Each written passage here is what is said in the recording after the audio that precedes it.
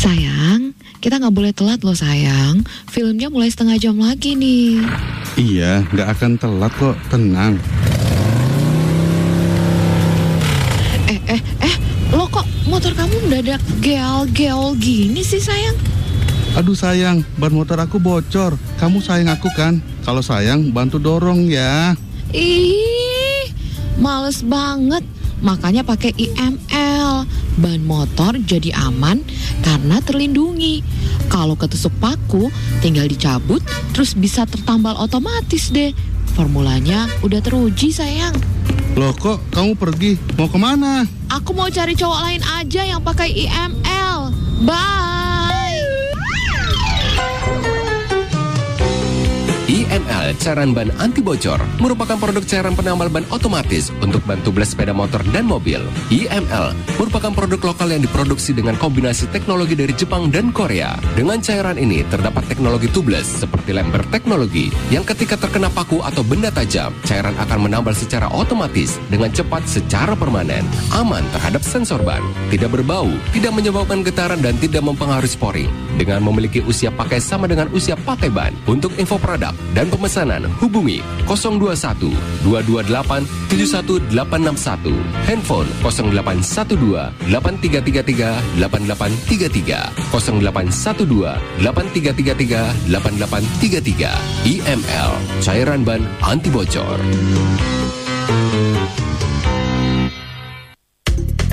Heartline FM. Selamat sore para Heartlineer dimanapun Anda berada. Kembali sore hari ini kita berjumpa dalam satu diskusi yang istimewa bersama pria sejati Banten. Nah, sore hari ini kita akan bahas satu topik yang begitu hebat, begitu luar biasa. Sebabnya tetap di radio saudara. Hari ini kami bisa live juga di Facebook, live juga di YouTube, dan di streaming di jaringan radio Heartliner di beberapa kota. Nah, saya bilang tadi bahwa sore hari ini luar biasa karena ada selain topiknya yang luar biasa yang kita bahas sore hari ini, juga para narasumbernya yang wah luar biasa juga. Nah, narasumber segera saya akan perkenalkan. Yang pertama adalah Pak Thomas Wijaya. Beliau adalah Ketua Tim Pemuritan Ketua Tim TP3 Banten. Salam, selamat sore Pak Thomas. Shalom Heartliner, kita senang berjumpa lagi dalam kegiatan ini. Kita akan sharing mengenai COVID-19 ya. Mungkin kita bisa sharing nanti ya. Silakan. Yes, yang kedua mungkin saya akan perkenal juga ada Pak brother yang udah lama nggak ketemu di sini ya. Brother Andi Panjaitan MT ya, Master ini ya Pak ya. Salam, selamat sore Pak. Shalom, salam hard listeners. Sungguh ada sukacita bagi setiap kita hari ini. Baik, luar biasa. Dan ini narasumber yang saya sampaikan di awal tadi sangat luar biasa. Beliau adalah seorang perwira tinggi di Mabes Polri yang masih aktif juga dan memiliki kerinduan yang begitu sungguh mendedikasikan seluruh talenta yang beliau miliki untuk kemuliaan nama Tuhan. Dan beliau adalah Bapak Komjen Pol Dr. Andus Dharma Pangrekun MM Master MH. Salam, selamat sore Pak Jenderal. Shalom, selamat sore para pemirsa sekalian. Wah, selamat sore Pak. Terima kasih sudah datang. Ya, tepat waktu sekali sudah bisa ada di tengah-tengah para pendengar dan Heartliner semua saat ini. Pak, langsung saja Pak. Mari ini kan kita akan bahas khusus topik yang sudah sangat merebaknya atau isunya yang begitu luar biasa. Hari ini kita bicara topik bagaimana globalisasi dan agendanya yang tersembunyi. Tentu kita ada bahas nanti hubungannya dengan situasi yang saat ini. Nah, Pak, langsung saya ke Pak Jenderal nih. Bapak Komjen Pol Dr. Andus Dharma Pongrekum MMMH. Kun. Oh, Kun ya Pak, mohon maaf. Kun ya. Saya pernah baca buku yang Bapak terbitkan, bahwa yang publish beberapa bulan yang lalu. Ya, yang terjadi saat ini sepertinya sudah Bapak tulis di buku yang itu. Bahkan sudah Bapak juga angkat ketika menjadi pembicara di salah satu acara ya bulan September yang lalu kalau nggak salah. Nah, sekarang ini kita sedang berhadapan dengan wabah yang mendunia. Ada hal lain yang Bapak juga highlight tentang globalisasi di buku yang Bapak tulis. Menurut Bapak, apa pandangan Bapak tentang hal itu, Pak? Baik, terima kasih Pak. Saya datang pertama-tama terima kasih. Saya datang ke sini atas undangan secara pribadi. Saya tidak bawa embel-embel karena pendapat yang saya sampaikan ini bukan mewakili siapa-siapa, tetapi saya hanya ingin menyampaikan apa yang sejak tahun 2018 akhir, sekitar bulan Oktober, itu begitu kuat dorongan dari Tuhan untuk menyampaikan hal-hal yang sebenarnya saya sendiri tidak terlalu memahami sebelumnya. Tuhan buka sedikit-sedikit dan pada bulan Oktober saya luncurkan bukunya.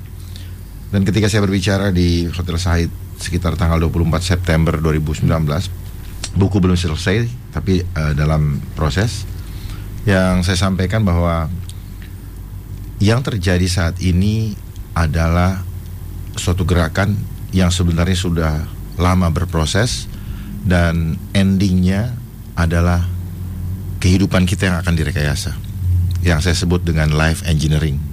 Mungkin kalau kita cari di Google pun tidak akan ketemu. Di situ hanya yang akan life engineering ya, kehidupan kita yang direkayasa.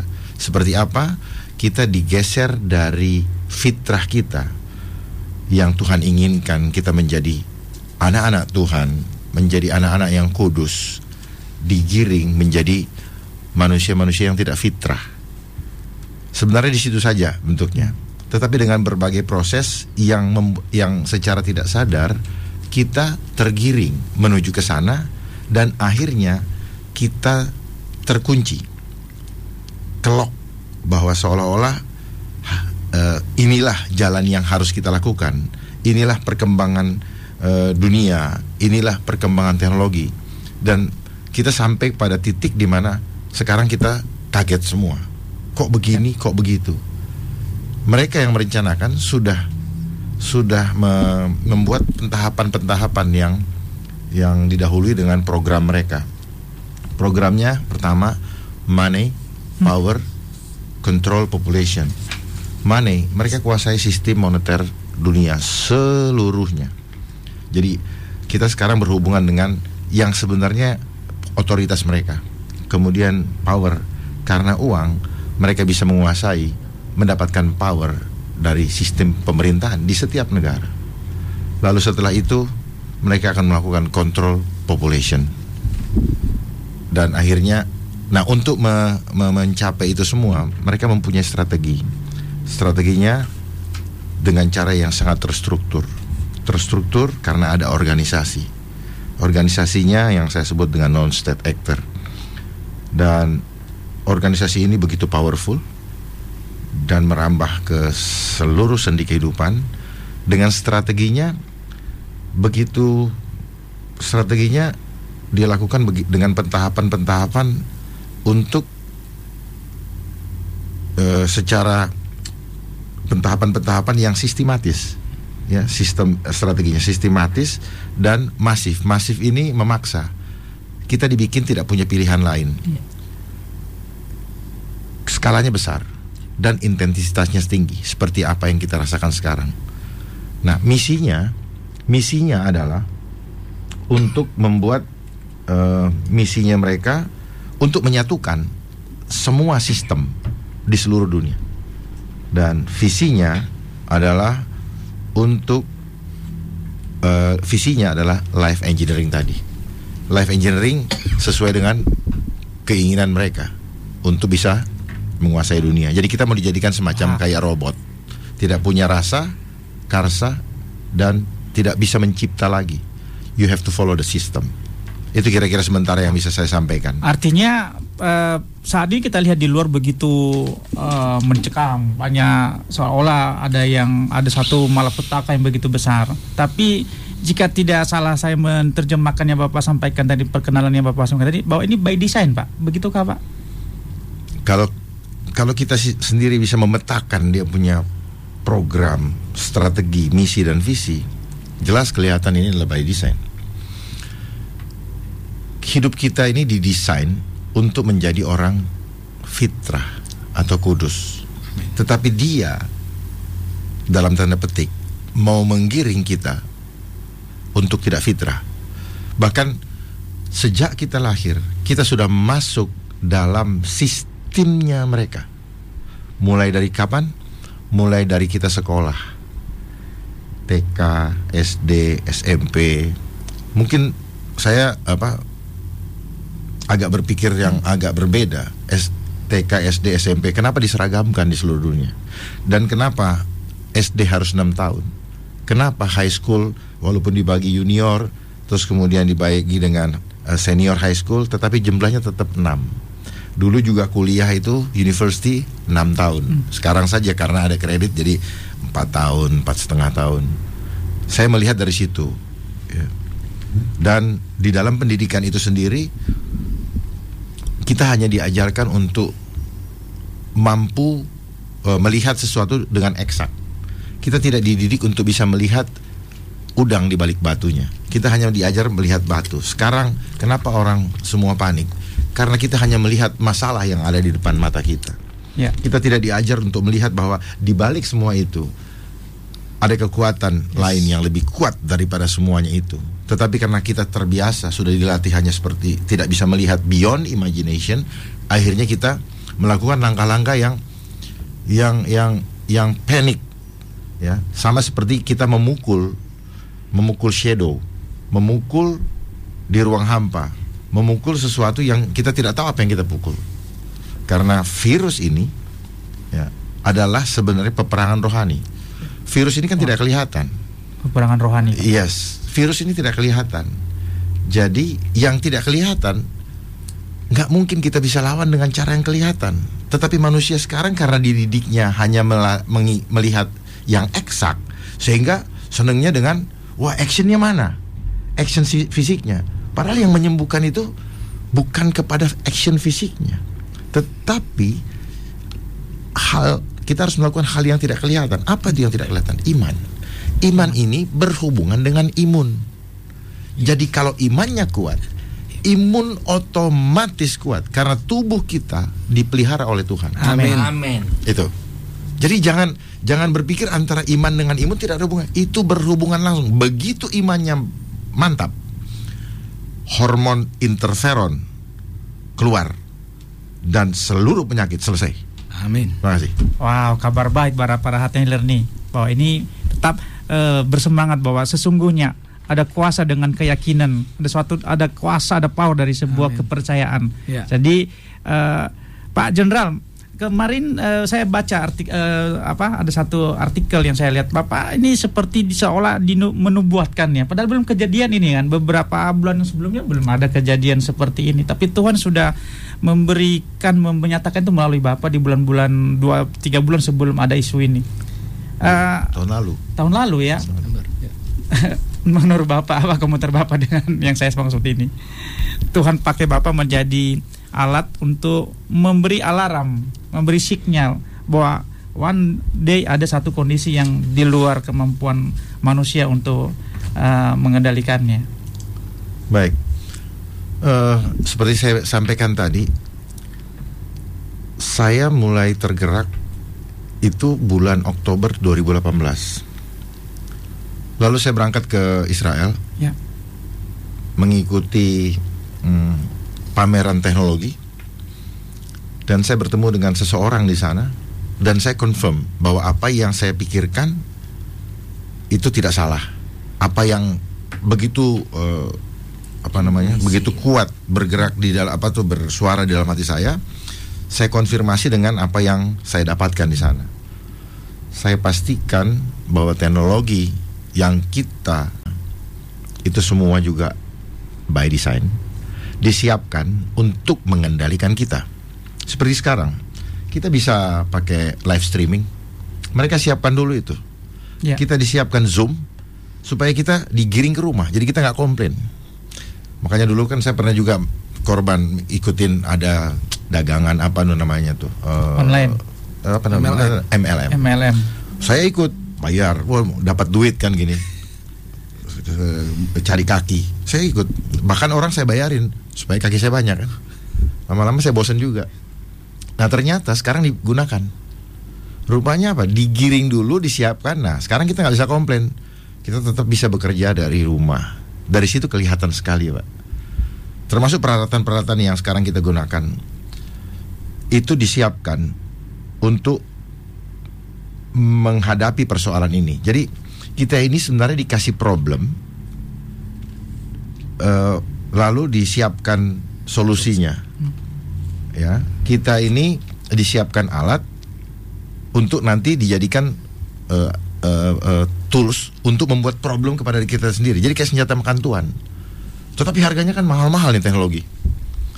Jangan dipikir apa yang sedang kita kerjakan di sini mereka nggak tahu. Mereka tahu. Makanya kita didorong untuk menggunakan teknologi. Tapi sebenarnya mereka, saya pastikan mereka tahu. Saya pastikan mereka tahu. Kenapa? Sistem ini punya mereka. Kita nggak bisa berhubungan kalau nggak ada internet. Tadi saya jalan ke sini, internet saya mati, saya langsung gelisah. Nah, kenapa kita gelisah? Kenapa orang senang sharing untuk caring? Ya. Sebenarnya karena apa? Karena ketika kita berdekatan dengan teknologi ini, ada hormon di dalam tubuh kita yang berproduksi, yaitu hormon kortisol. Nah, hormon kortisol ini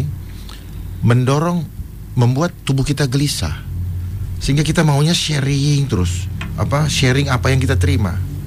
Itu saya pelajari di sini faktornya. Kenapa kita maunya belum baca kirim. Rasanya kok kayaknya caring untuk yang bermanfaat. Tetapi sayangnya yang di-share hal-hal yang justru meruntuhkan imunitas tubuh. Apa yang meruntuhkan imunitas? Bikin stresnya itu. Misalnya yang kena wabah sekian. Nah, akibat daripada itu kemudian ditakut-takutin, ya, digiring semua. Coba lihat ke kiri tulisannya itu, lihat ke kanan tulisannya itu, buka handphone tulisannya itu. Itu melemahkan dan bisa kita buktikan. Saya tidak hanya ngomong, ya, kita bisa buktikan. Kita bisa lihat kalau misalnya ada orang menggunakan masker, langsung di kepala kita, masker ini ada gara-gara yang satu kata tadi. Kalau kita menggunakan lihat sanitizer ini ada gara-gara situasi ini. Jadi itu tertanam dalam alam bawah sadar kita. Saya tetap mendukung apa yang dilakukan oleh pemerintah karena memang ketidakdisiplinan kita harus tetap dukung itu harus tetap dijalankan karena kurang pengetahuan. Kalau orang kurang pengetahuan, ya literasinya ya harus dengan yang seperti itu, ya. Tetapi bagi yang memahami, kuncinya satu, jangan stres, ya. Dan jangan mau dibuat stres, karena stres ini berhubungan dengan produksi hormon. Produksi hormon karena stres dia akan menularkan stres. Jadi ini adalah tsunami bad vibration, tidak kelihatan mata. Kalau air kelihatan, ini tidak kelihatan. Tetapi daya dobraknya sama seperti air tsunami.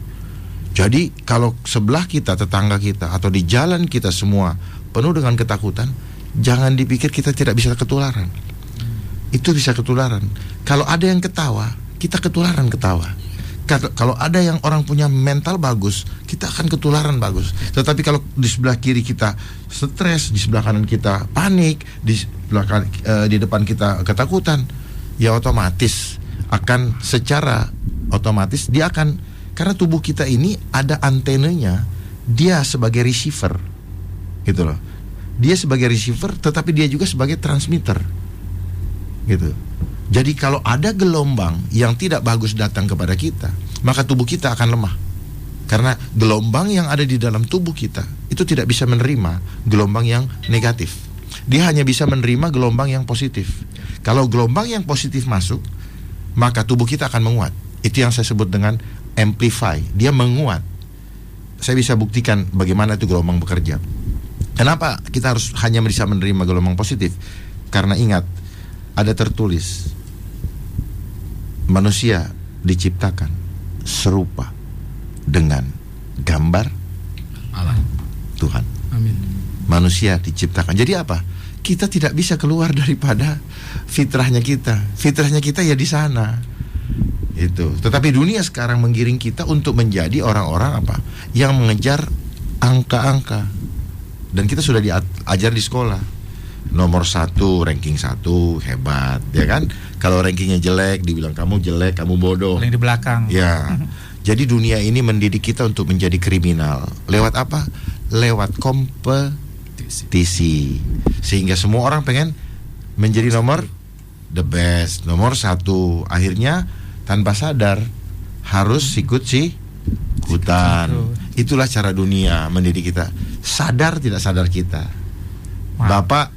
Bapak melihat orang yang cacat, Bapak bilang, oh dia orang cacat, Bapak normal. Oh dia orang miskin, saya orang kaya. Oh dia orang bodoh, saya orang pinter. Oh dia hanya lulusan SD, saya doktor, dan sebagainya. Nah dunia inilah yang membuat kita menjadi seperti ini. Tetapi untuk konsep rasa, konsep pandang dijadikan seragam kan.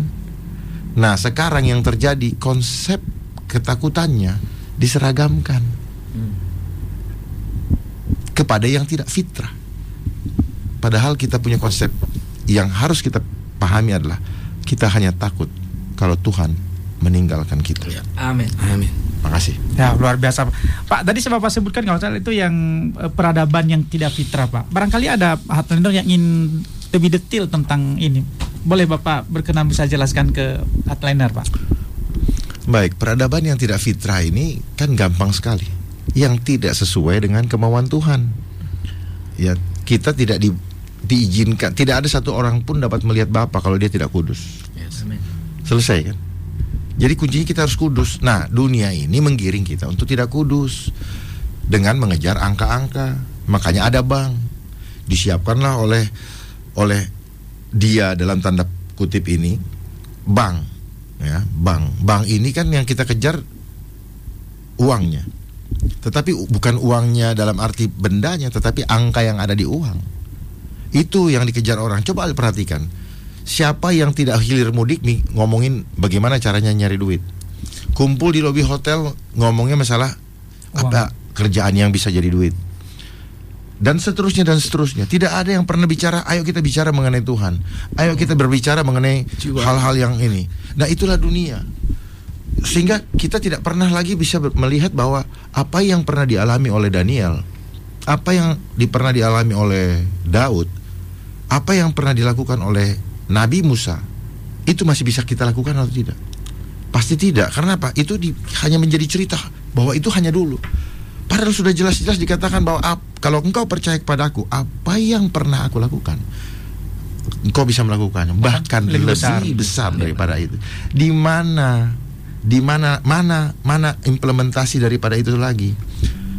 Oleh sebab itu yang saya menulis bahwa ada udang di balik batu. Kalau kita bisa melihat udang di balik batu, maka kita akan menjadi pemberani seperti Daniel. Dia dibuang ke kandang singa, tetapi dia tidak gentar. Kuncinya apa? Karena dia bisa melihat yang tidak kelihatan oleh mata. Apa itu? Dia melihat ada kuasa Tuhan menyuruh malaikatnya memegang mulut singa. Termasuk Daud, dia melihat kuasa Tuhan menjaga dia, dan malaikat Tuhan sedang memegang palu untuk ngetok kepalanya Goliat. Kira-kira kan begitu. Nah, mari kita membangun bangsa ini. Mari kita membangun semua stakeholder bangsa ini untuk belajar untuk melihat apa yang tidak kelihatan. Coba lihat bagaimana Musa membelah laut. Bukan dia yang melakukan, gemetar dia. Tetapi hitungannya bukan hitungan matematika, tidak eksak. Dia bisa belah itu, tidak ada hitungan matematikanya. Inilah yang keliru. Bukan keliru, kita ini semua korban. Tidak ada yang salah. Justru kita harus sama-sama yang sudah sadar, mari membangun kembali yang belum memahami. Ini masalah paham atau tidak paham saja, nggak ada yang salah. Tetapi kalau kita punya hati untuk membangun bangsa ini, saya yakin kebersamaan saja yang membuat kita bisa. Kita tidak bisa sendiri-sendiri, karena kita ini makhluk sosial. Jangan sampai kita digiring untuk menjadi individualisme. Kalau individualisme, hidup sendiri-sendiri, yakinlah kita tidak akan pernah menang melawan kekuatan yang dahsyat. Nggak akan pernah menang. Karena kebersamaan itu penting. Ada kehangatan. Makanya kita adalah makhluk sosial, bersatu sama Tuhan. Kita harus antusias. Antusias itu antheos. Enteos ya. Ya, entheos. Hidup bersama Tuhan. Oleh sebab itu, tanpa hidup bersama Tuhan, nyata kekhawatiran begitu kuat menguasai kita, ketakutan begitu kuat menguasai kita. Sementara itu, makasih Pak. Para Heartliner yang diberkati Tuhan, kami percaya dari ruang studio ini engkau akan pasti diberi semangat baru. Tetap di layar TV atau Facebook atau mungkin di radio Anda di saat ini Anda ada. Pak, saya ke Pak Andi Panjaitan. Siap. Sebelum Pak Thomas. Pak, bagaimana menurut Bapak Pak pandemi yang polemik yang sedang terjadi di luar Pak? Isunya begitu begitu dibesar-besarkan dan sudah dijelaskan oleh Pak Jenderal tadi. Ya, saya setuju sekali dengan apa yang disampaikan oleh Pak Dharma, karena memang virus yang tidak kelihatan ini memang harus kita beresin dengan yang tidak kelihatan juga. Ya, tadi bicara tentang fitrah, ya kita ini manusia roh. Jadi mari kita harus hidup di dalam roh. Kalau roh kita kuat, jiwa kita kuat, tubuh kita kuat, imun jadi kuat. Wah, masa virus corona itu bisa melemahkan kita? Enggak, kita kalahkan virus corona karena kita punya roh Allah yang perkasa, yang kuat, memberikan jiwa kita kuat. Ya, jiwa itu kan terdiri dari pikiran, perasaan, dan kehendak. Pikiran kita dikuasai oleh kebenaran, kita menjadi kuat. Perasaan kita dikuasai oleh kebenaran, bukan ketakutan, bukan kekhawatiran, kita jadi kuat. Dan akhirnya ya tindakan-tindakan kita pun jadi kuat. Nah, kalau begitu tubuh kita akan berespon jadi kuat juga. Jadi ya saya sangat percaya khususnya para pria-pria sejati, kita adalah pria-prianya Allah. Mari kita berperang tidak dengan daging tapi dengan rohnya Tuhan. Kita harus lebih lagi hidup di dalam roh. Hari-hari ini saya pikir ada anugerah berkat Tuhan yang luar biasa dengan kita ada di rumah. Bagi orang-orang yang tidak kenal Tuhan, lockdown atau kelok di rumah itu ya artinya terkunci. Tapi bagi kita ada di rumah, ada persekutuan, ada hubungan. Ya, kalau dibilang social distancing, kita makhluk sosial. Malah ini kesempatan kita terkonek dengan keluarga kita. Tentu saja kalau semuanya kondisinya memungkinkan tentunya. Sehingga akhirnya malah persekutuan menjadi lebih kuat. Dan ini jadi kesempatan. Saya percaya bahwa krisis itu sebenarnya sebuah kesempatan. So, don't waste crisis. Kita harus gunakan krisis ini untuk mendatangkan kebaikan. Amin. Nah, kita harus cari kebaikan apa. Dan banyak sekali peluang-peluang yang kita bisa lakukan. Ya, contoh sederhana saja, ya dengan kita memberkati orang-orang yang memang lagi kesulitan, kita menyatakan kasih Tuhan, kita menyatakan kebaikan Tuhan. Tuhan disenangkan, Tuhan dimuliakan. Ini satu kesempatan. Jadi bukan untuk ketakutan, tapi ini jadi anugerah bagi kita orang percaya. Menginspirasi sekali Pak, memberkati sekali. Pak Thomas Wijaya, Ketua TP3 Banten. Menurut Bapak gimana Pak? Iya, kembali. Dengan kita mungkin dikatakan work from home adalah satu kesempatan kita untuk bisa jadi imam. Kita belajar dari kegerakan pria. Seorang imam itu dia akan mengajak keluarganya untuk terus berdoa, bergantung penuh kepada Tuhan. Ada waktu yang bisa ditingkatkan untuk kita berhubungan jelas dengan Tuhan, sehingga kita lebih percaya kepada Tuhan. Ya, dengan kita menjadi imam, kita juga selain berdoa, kita bisa mendengar. Inilah saatnya, bapak-bapak, pada waktu kita banyak waktu di rumah, kita bisa bersama-sama dengan keluarga, mendengarkan keperluan mereka, mendengarkan keluhan mereka, mendengarkan apa yang menjadi kebutuhan mereka. Dan juga dengan sebagai seorang imam, kita akan melayani. Saat ini mungkin sudah bertahun-tahun kita tidak pernah melayani anak-anak kita. Adalah waktunya mungkin kita bisa melayani anak-anak kita dengan bermain bersama, belajar bersama, berdiskusi tentang firman Tuhan bersama. Saya mengalami itu. Sekarang ini anak-anak saya bisa duduk bersama-sama, kita bisa cerita banyak waktu bersama-sama. Saya merasakan bahwa inilah waktunya Tuhan juga menginginkan kita sebagai seorang pria untuk memanfaatkan waktu ini dengan sebaik-baiknya. Inilah kesempatan. Wow. Ya. Terima kasih Pak Thomas. Saya kembali ke Pak Jenderal. Tadi Bapak sampaikan tadi beberapa, saya kan tahu juga Bapak ini kalau saya nggak salah Bapak menangani ini apa ya, teknologi ya dalam kesehariannya. Nah, Bapak tadi sampaikan masalah globalisasi dan strateginya bagaimana. Boleh Bapak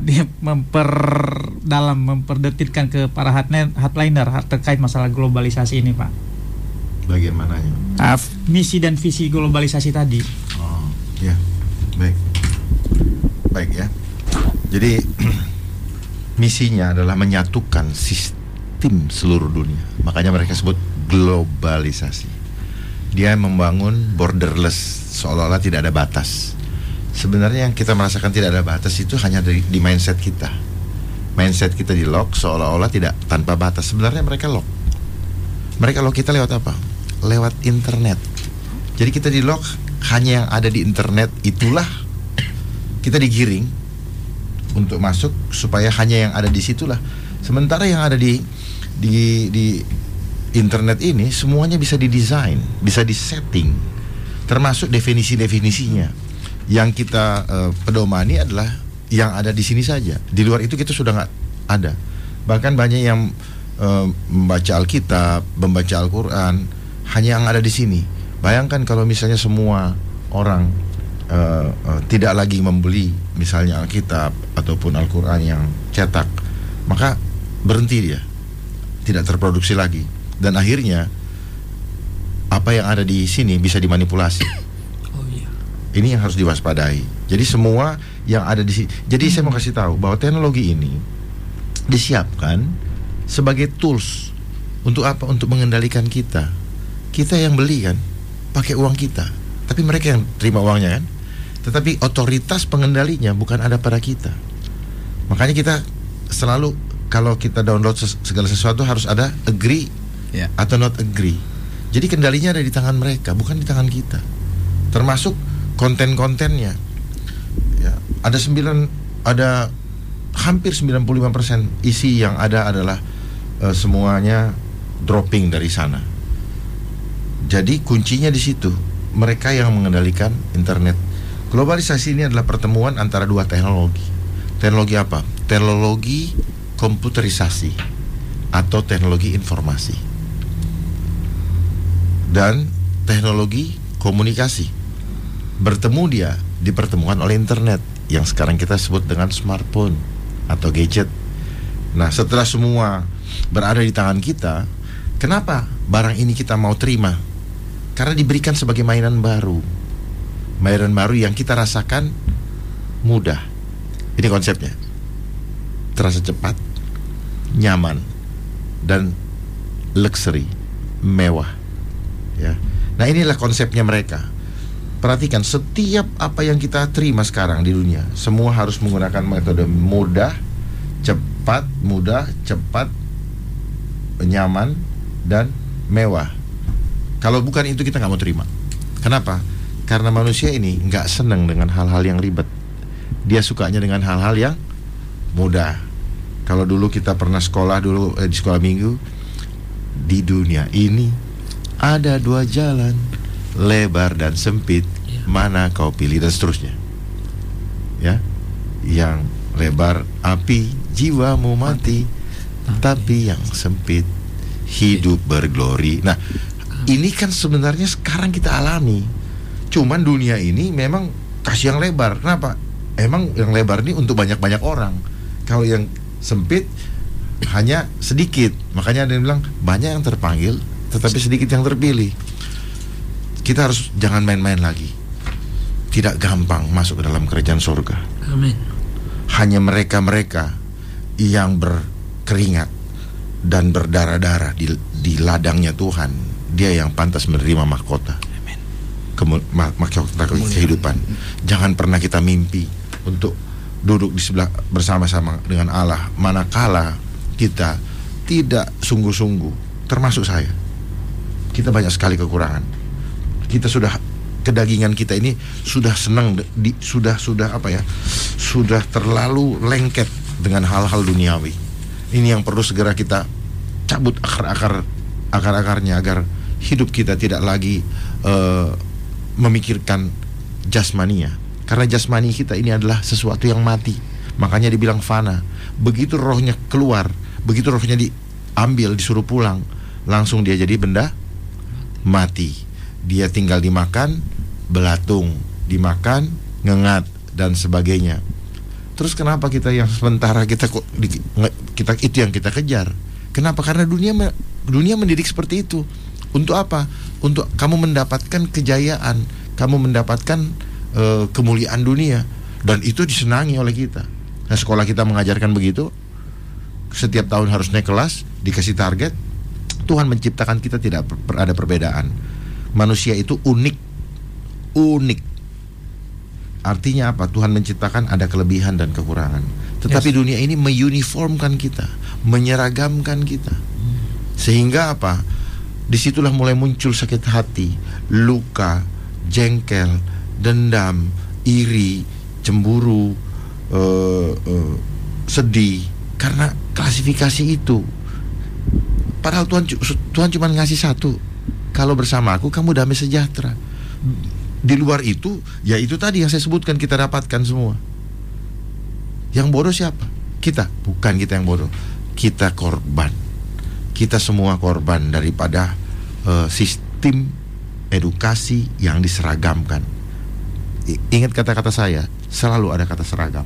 Makanya sistem itu adalah penyeragaman pola pikir, penyeragaman pola pandang, dan penyeragaman pola tindak.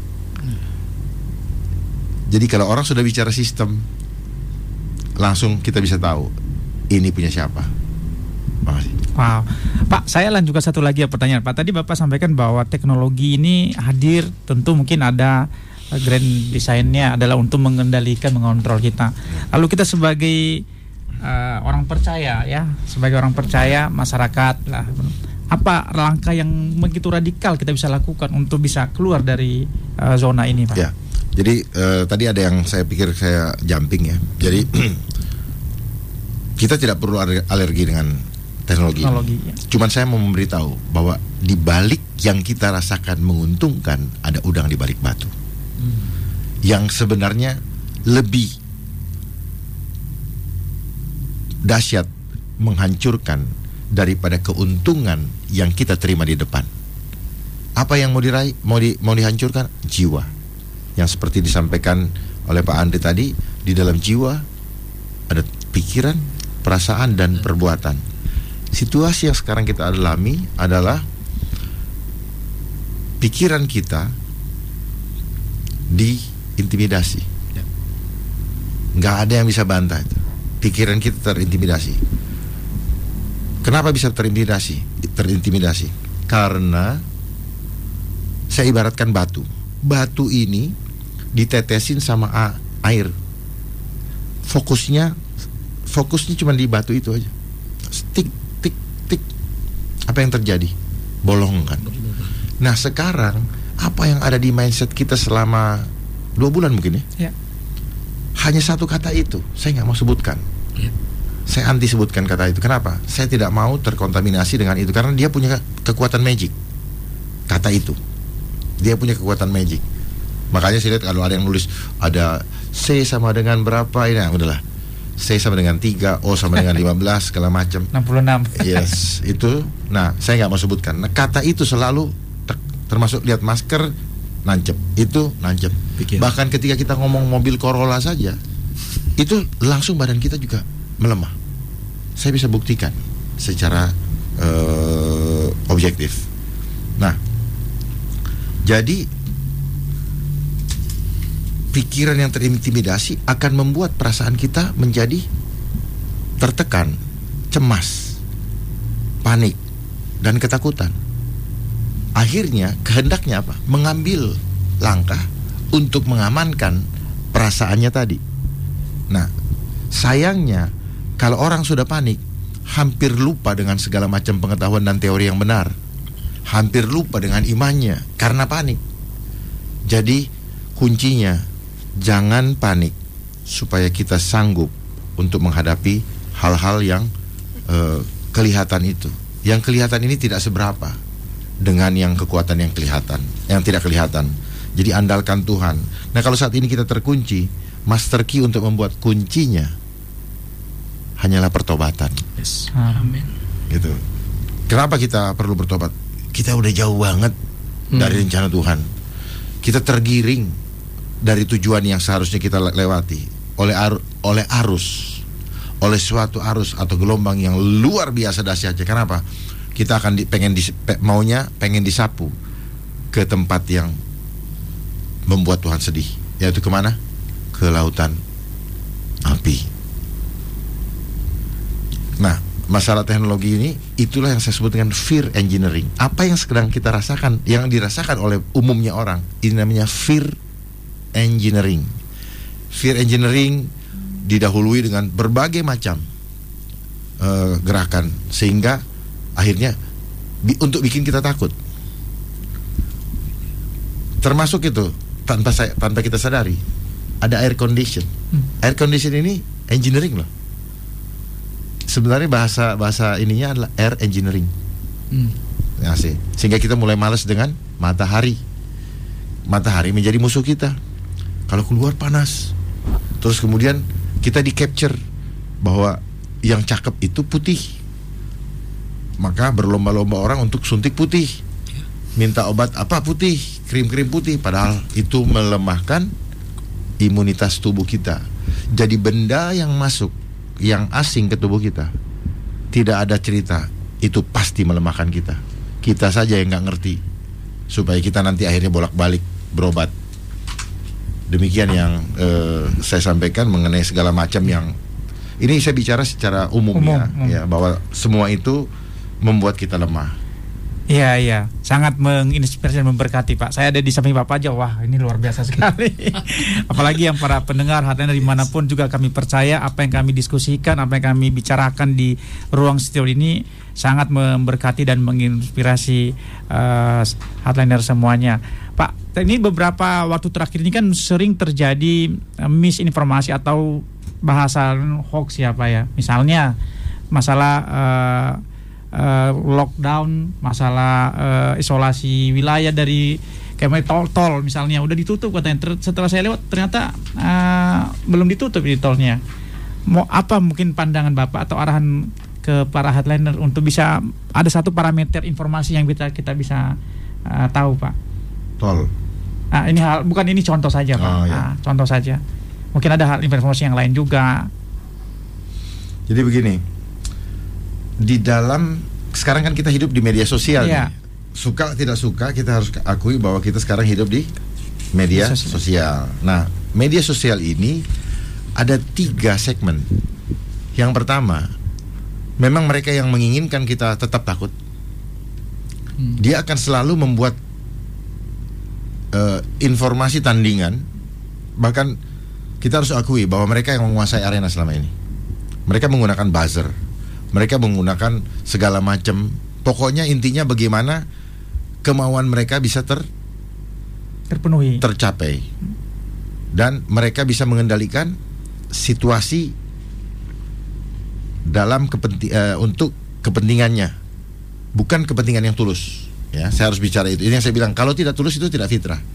Nah, bagi kita yang sudah memahami itu, kita ingin memberikan literasi yang tulus untuk kebangkitan bangsa kita, untuk kembali bangkitnya kita dari keterpurukan mental.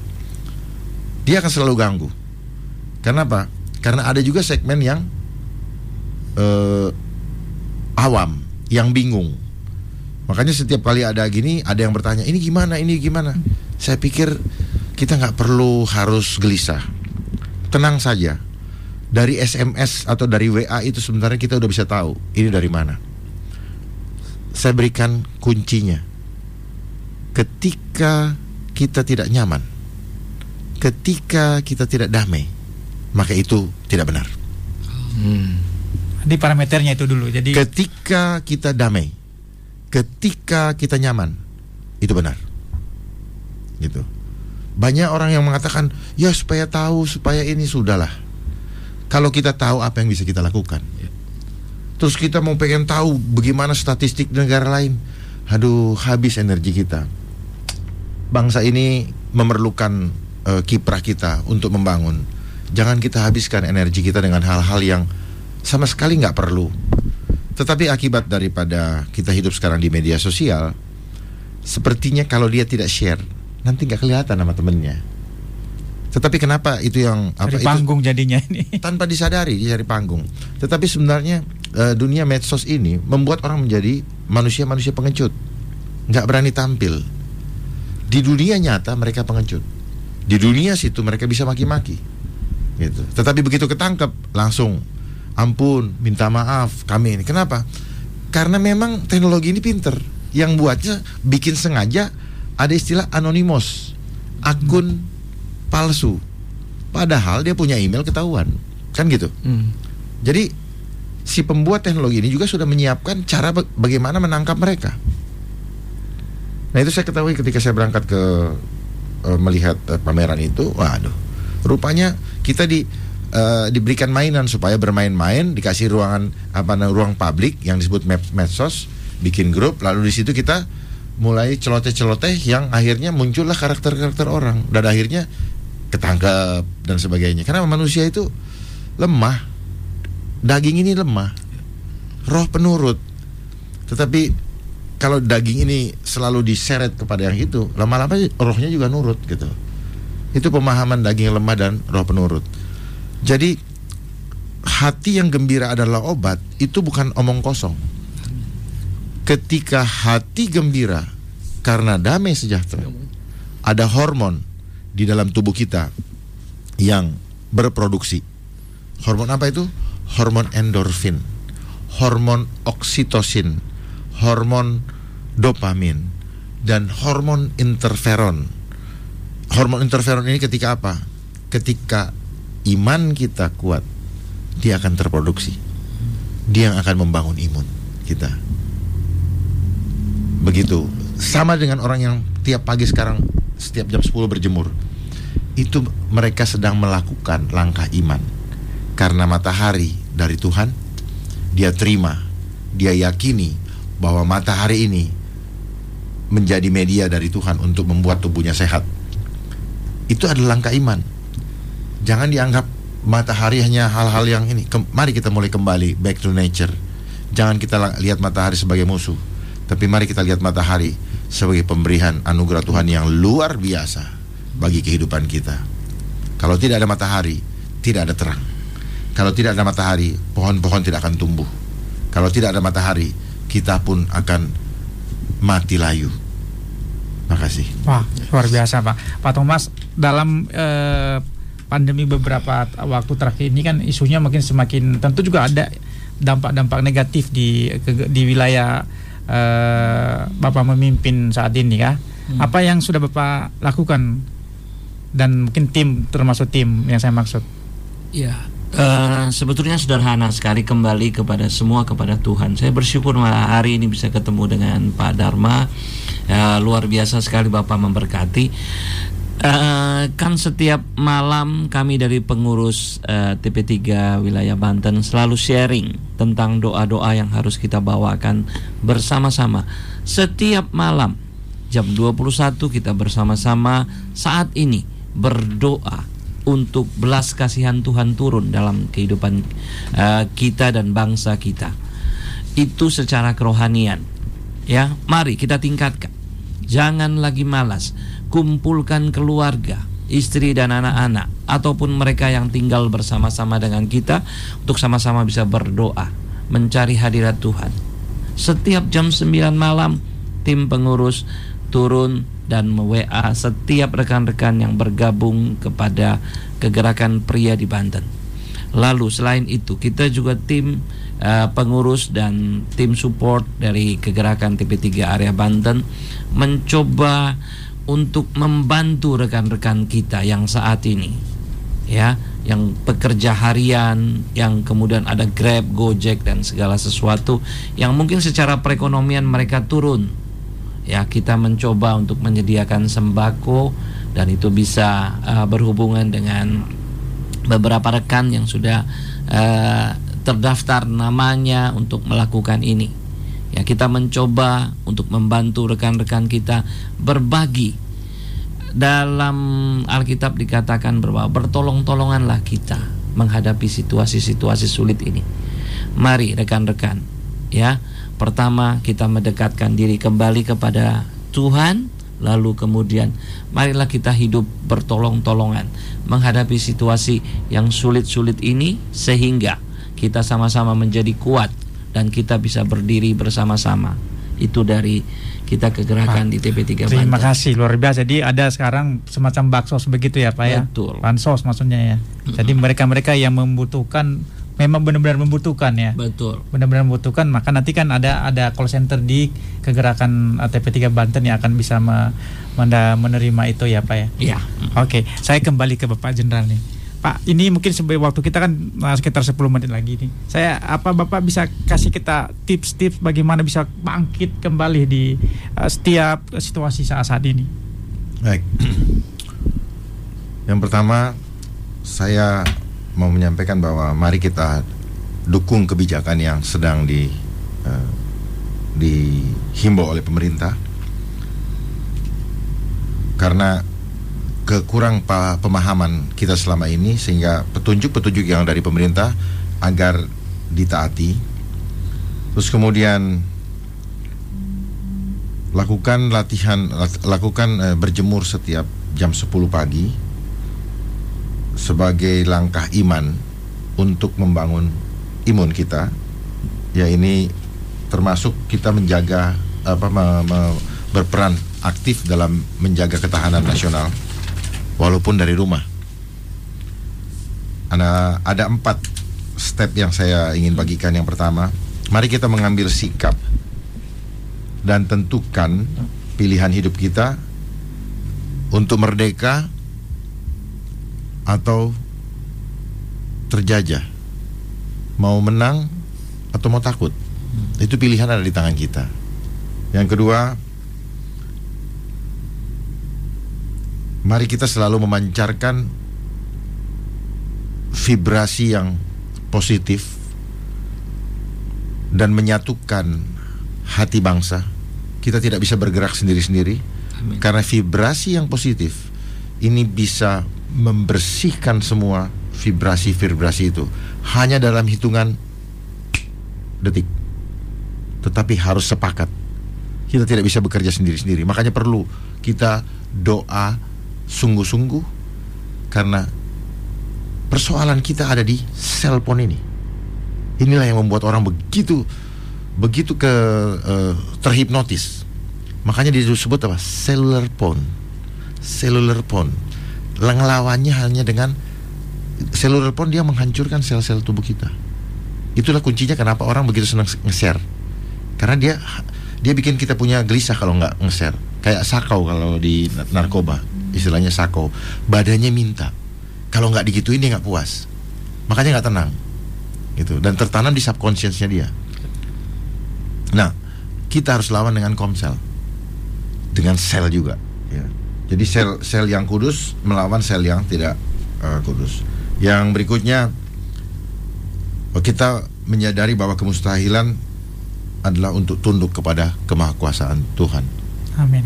Gak ada jalan lain. Dengan jalan apa? Segera kita bertobat. Karena saat ini adalah warning kepada kita sebelum sesuatu yang sesungguhnya lebih dahsyat terjadi. Langkah yang harus kita lakukan adalah segera perkuat ketahanan iman. Persoalan ini selama kaki injak bumi, di atas kepala ada langit, masalah tidak akan pernah berhenti. Tetapi bersama Tuhan kita cakap menanggung masalah. Amin. Karena kita yakin bahwa kita adalah bangsa pemenang. Amin. Bahkan lebih dari pemenang. Pegang itu. Dan Indonesia khususnya sudah ditetapkan Tuhan menjadi the land of harmoninya dunia. Dari Indonesia nanti akan muncul pemimpin bangsa yang akan menyelesaikan persoalan dunia. Kita harus imani itu. Karena ada di dalam firman Tuhan, lambang binatang burung burung buas, ada itu dari timur. Jadi konsep kita Indonesia sudah yang genuine adalah Nuswantara. Makhluk, Nu adalah makhluk, Swa adalah mandiri, Anta menuju, Ra itu Tuhan. Jadi kita adalah makhluk yang harus selalu hidup dalam hidup bersama Tuhan, harus fitrah. Nusantara adalah fisiknya, jasmaninya Nusantara. Kepulauan yang negara yang terdiri kepulauan dan berada di antara dua benua, itu Nusantara. Tetapi alam rohnya adalah Nuswantara. Makanya tidak salah kalau falsafah yang diberikan oleh misinya, falsafah atau misi kita adalah Pancasila. Rohnya Pancasila ada dalam sila pertama, ketuhanan yang Maha Esa. Tuhannya Esa, dia menciptakan perbedaan. Ketika hati kita ikhlas, hati kita mau menerima dan menghargai apa yang Tuhan berikan, mengucap syukur setiap saat, tulus di hati, tidak meminta balasan, dan hidup kita hanya untuk kebahagiaan orang banyak, dan kita tutup dengan semua untuk kemuliaan Tuhan. Amin. Amin. Wah, luar biasa. Amin. Pak Andi, ada closing statement, Pak? Ya, sebentar lagi kita akan masuk di dalam memperingati Jumat Agung dan juga Paskah. Kalau bicara Jumat Agung kita akan teringat. Nah, sayang ini satu hal yang berbeda. Hari-hari ini orang merenungkan mahkota yang bentuk virus yang bentuk mahkota itu. Mari sekarang kita memikirkan mahkota duri. Yes.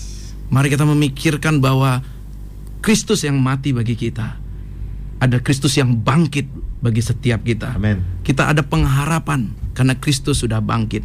Kemenangan sudah Dia nyatakan, Dia sudah berikan. Mari kita hidup di dalam kemenangan ini. Ini waktu yang sangat pas sekali bagi kita untuk menjadi saksi-saksi Kristus, untuk menyatakan kita punya Allah yang luar biasa. Terima kasih, Pak. Thomas, ada closing statement, Pak? Iya, bagi saya sendiri sebagai ketua tim TP3 area Banten, mari ini saatnya kita berdiri untuk bersama-sama dengan pemerintah, dan kita akan bersama-sama dengan keluarga. Kita akan kembali kepada fitrah, kepada apa yang Tuhan inginkan dalam kehidupan kita. Itu saja saya pikir. Ya. Kesempatan Bapak, closing statement, Pak. Saya hanya mau menyampaikan, jangan gentar. Kita akan Indonesia bangkit, Indonesia bersatu. Salam FIFA Republik Indonesia. Amin. Amin. Amin. Heartliner dimanapun Anda berada, banyak hal yang kami bisa bicarakan di tempat ini. Di ujungnya adalah bagaimana kita memutuskan hari ini ada di pilihan ada di tangan kita. Kita akan mau apa tidak. Kita harus mengambil satu keputusan untuk mau mendekatkan diri di hadapan Tuhan, mau bertobat dan mau sungguh-sungguh melakukan yang terbaik. Dan fokus kita adalah bagaimana Tuhan itu dipermuliakan apapun dalam situasi saat ini. Amin. Karena waktu yang telah membatasi kita, akan hadir di minggu berikutnya dalam waktu yang sama. Kita akan kembali ketemu. Selamat sore dan Tuhan Yesus memberkati. Salam. Shalom. Tuhan berkati.